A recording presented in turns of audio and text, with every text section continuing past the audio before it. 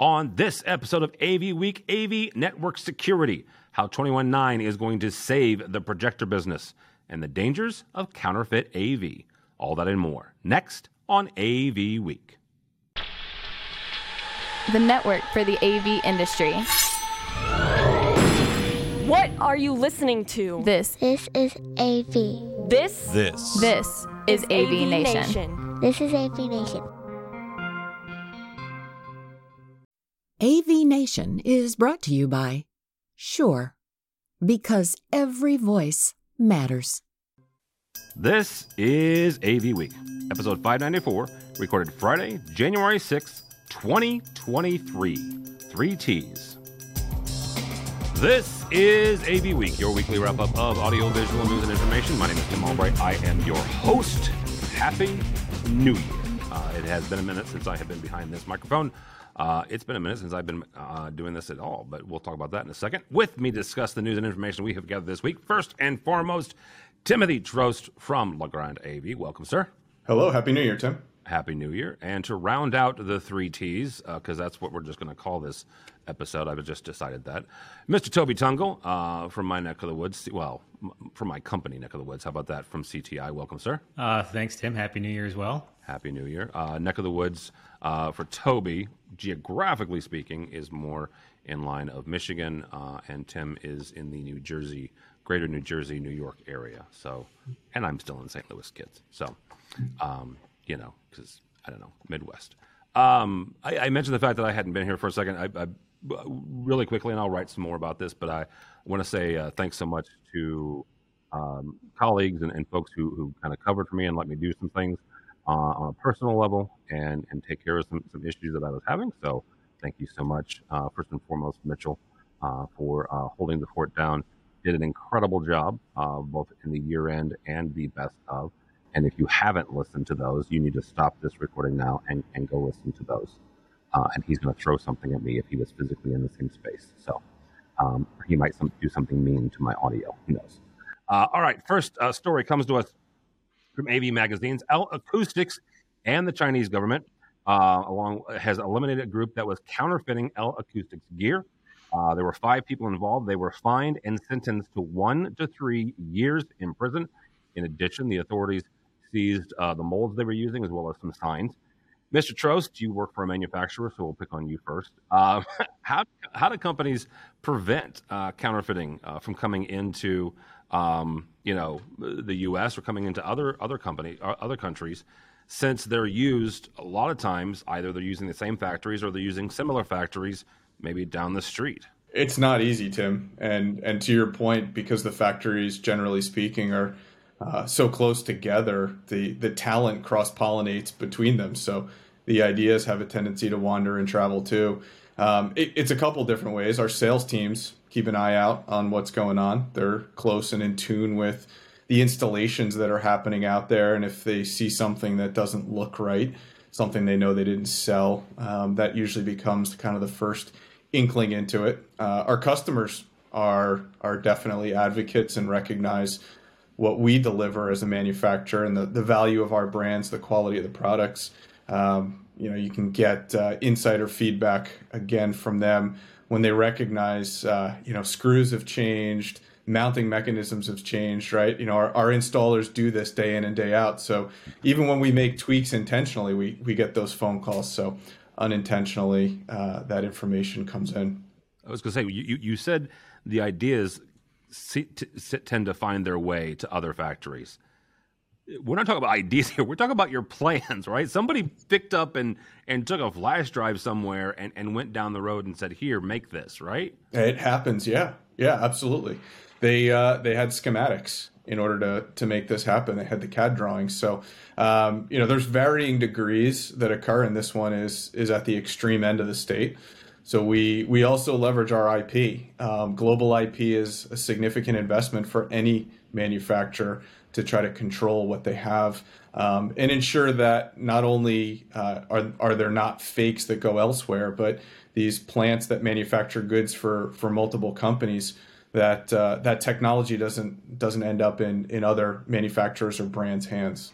Toby, from a customer standpoint and delivering, a quality product and a system that works, what are the dangers, or for customers, and what can they do if they receive counterfeit gear, right? If they go into their system and suddenly Yamaha is spelled, I don't know, with 4 A's or something, what can they do as a recourse if they find counterfeit gear in their systems? Oh, first change the sticker so it's spelled correctly so everybody knows what you got there. But, I think it goes a step further and probably a little bit earlier in the project chain where, to Tim's point, as the installation team is on site putting that gear in, they're going to know if something's off on it, if a thread's different, if, the quality of the hardware or the enclosure isn't the same. I mean, these guys touch this stuff day in and day out, and they know for sure if something just seems weird. I mean, we've all seen it where you've got the knockoff AirPods and different things that you come across. When you pick them up, you can feel the difference of quality, right? And I think what's the old saying, the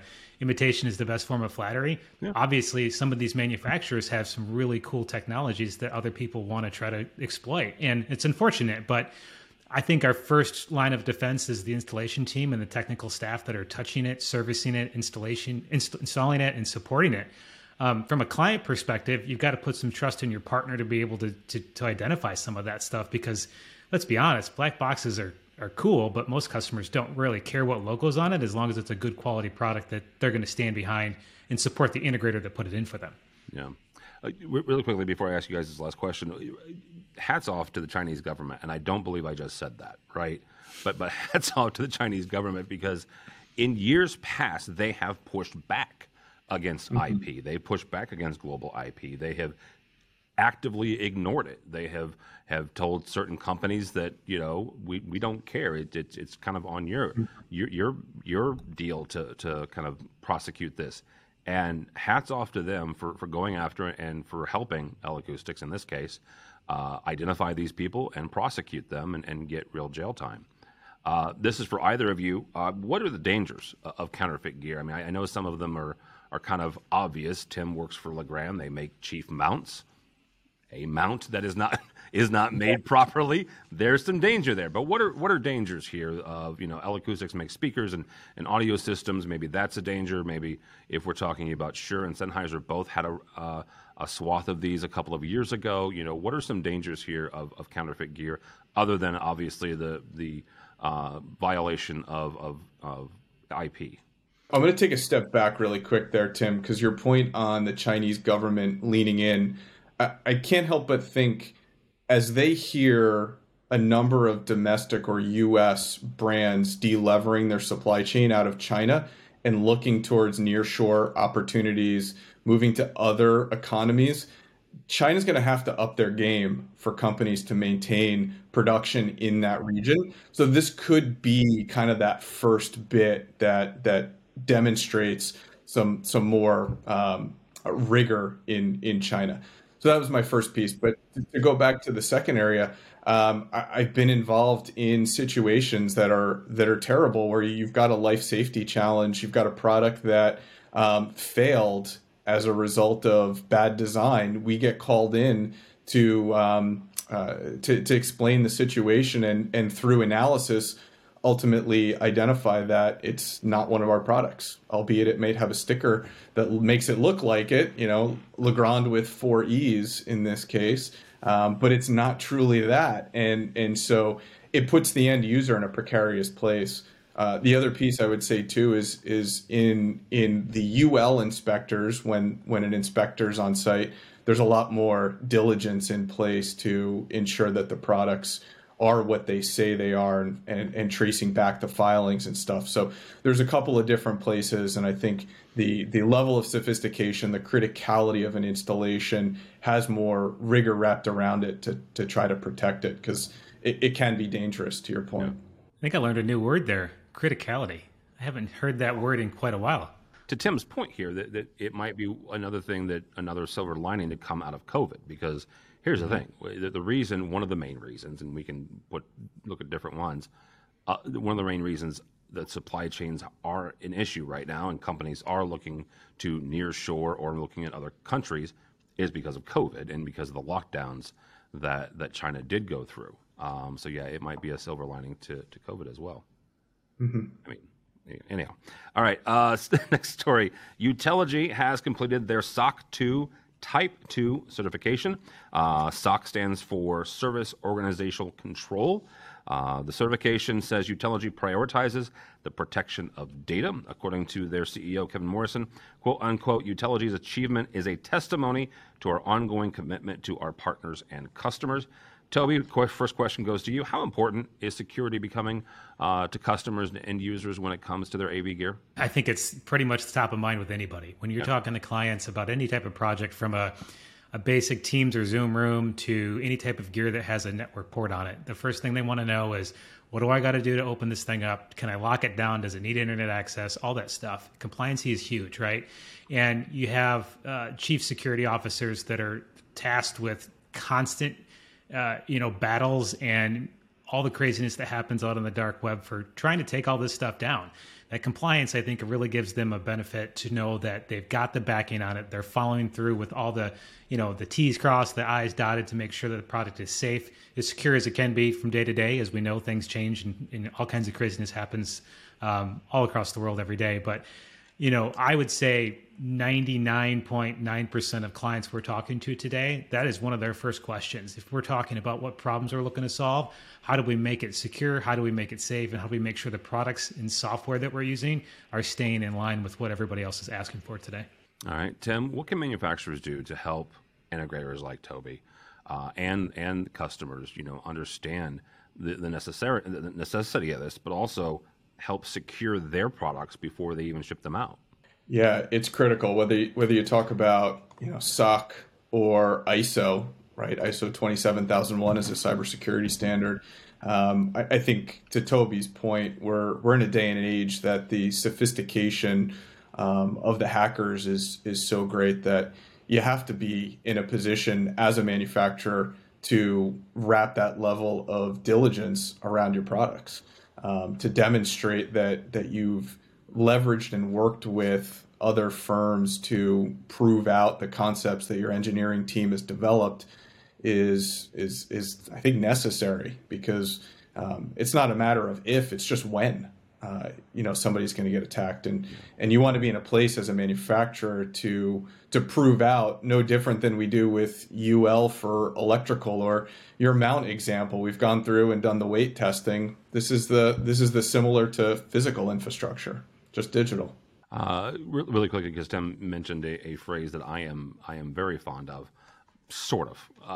You'll understand in a second. Teresa Payton, a young woman that I met a number of years ago, a fantastic security expert. She was the first CTO or the first CIO in the White House. Watched a presentation with her a number of years ago, and she used that very phrase. It is not a question of if, it is when. All of us that have a network will have some sort of attack on us.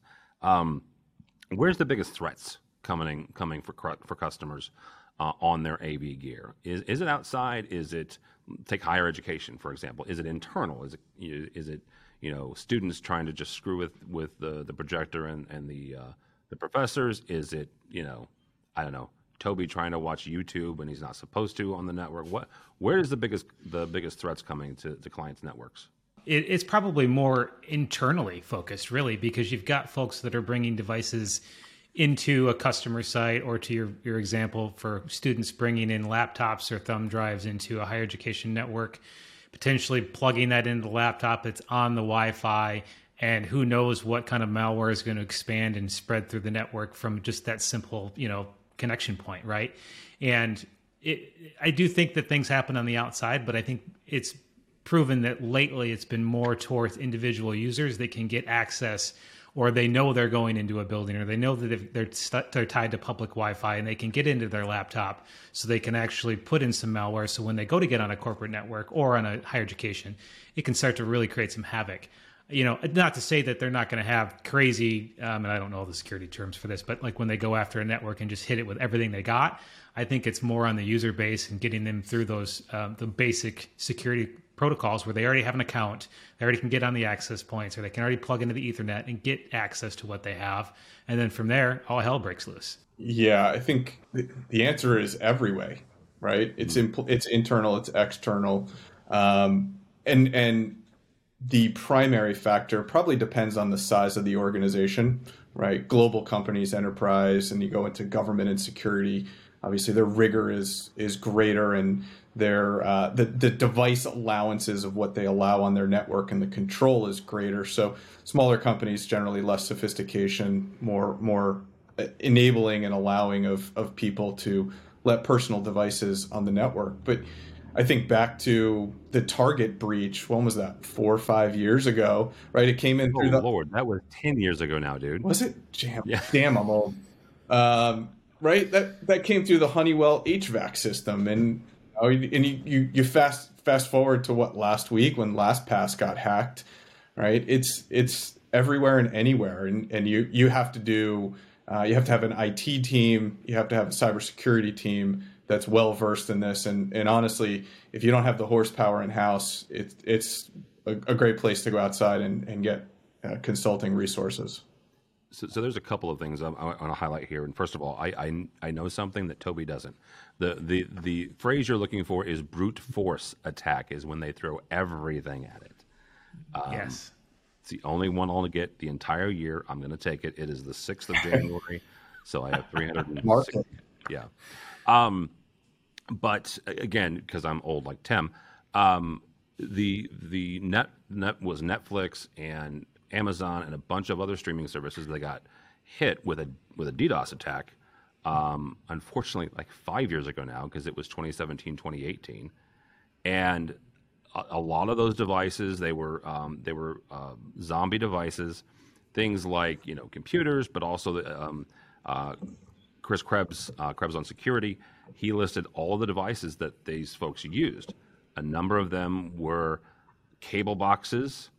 In that list was a very well-known speaker company and a very well-known speaker that happened to be networked. At the time, I was doing a security presentation for a couple of integrators, and that's where I was introduced to Shodan. Shodan.io is the website. If you go in there and you type in whatever you want, there are publicly facing devices out there. Probably still, I haven't done it in a couple of months, but it is a way for you to test the security of your own system, right? But also of your clients as well. Last story here comes to us from our friends over at AV Network and SCN. Draper has added a 21.9 screen to their lineup really quickly. Daylight is a member of Legrand AV. Daylight and Legrand is a sponsor of AV Nation. It's a competitor to Draper. According to the SCN article, Draper has developed the 21.9 screen in response to the introduction of the front row layout for Microsoft Teams Room and the 21.9 display format. To get the best experience, according to the article, with 21.9, it's recommended using a 4K UHD projector or higher resolution, as the vertical resolution of 21.9 images are 2160, which is, of course, higher than 1080, because 21 is higher than 1080, or WUXGA projectors.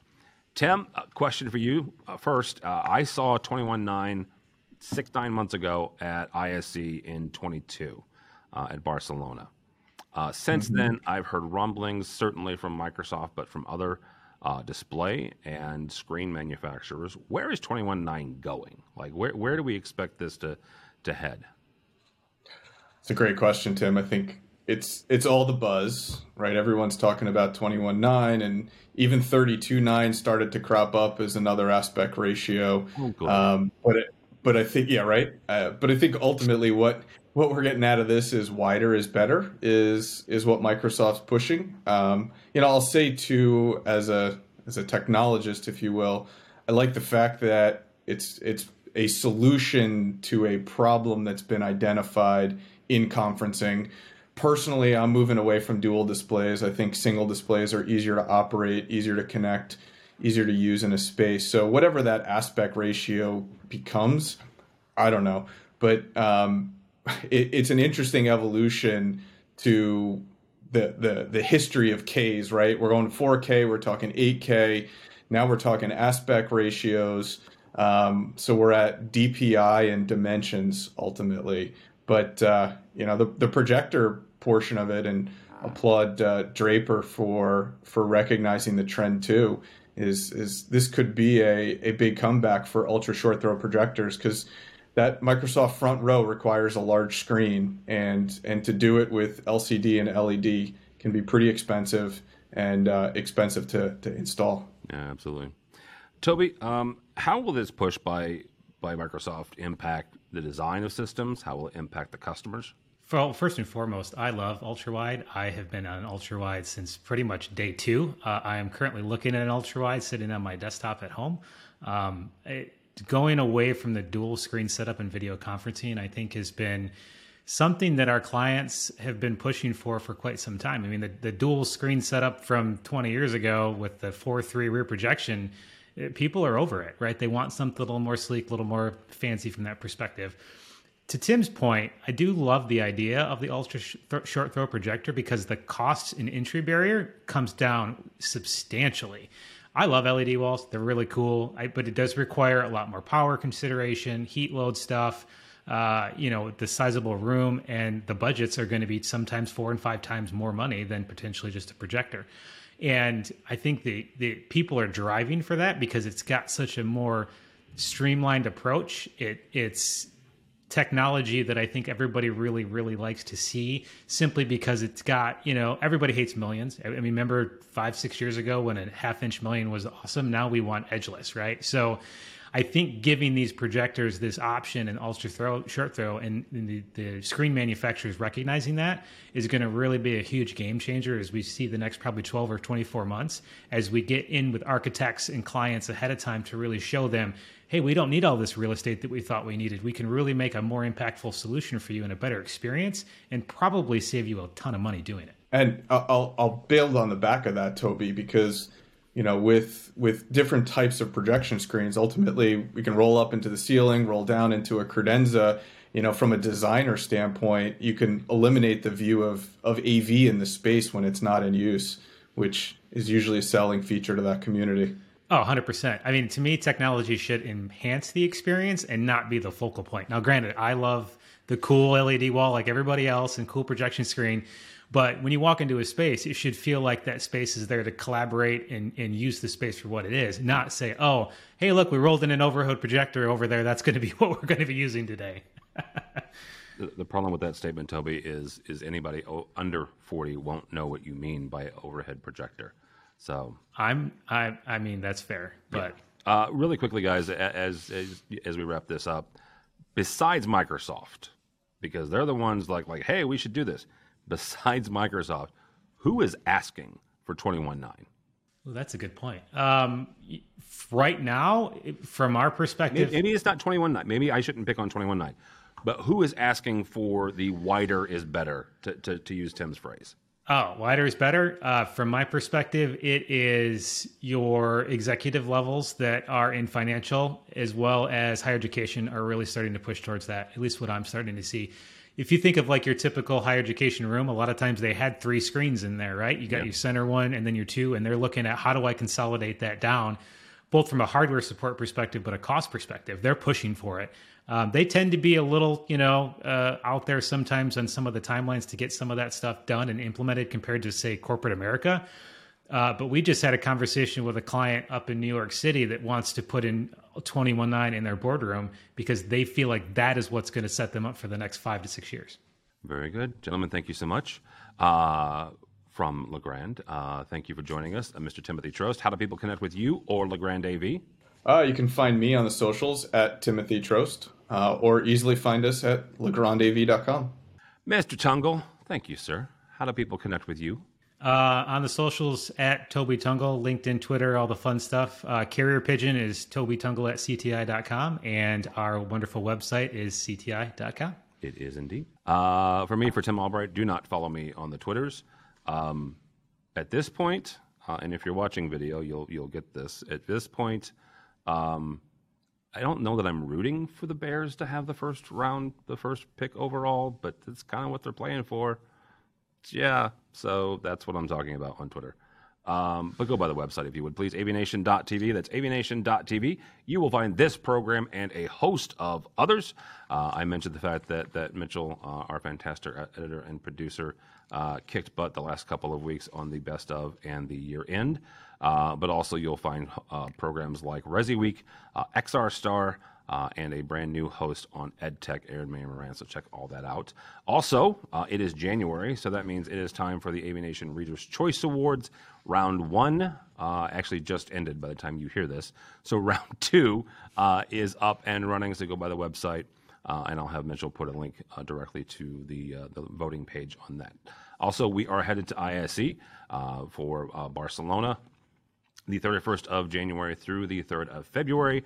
Toby will be going. Mr. Trost, are you headed to Barcelona? I'll be there. Awesome. We will see Mr. Trost there as well.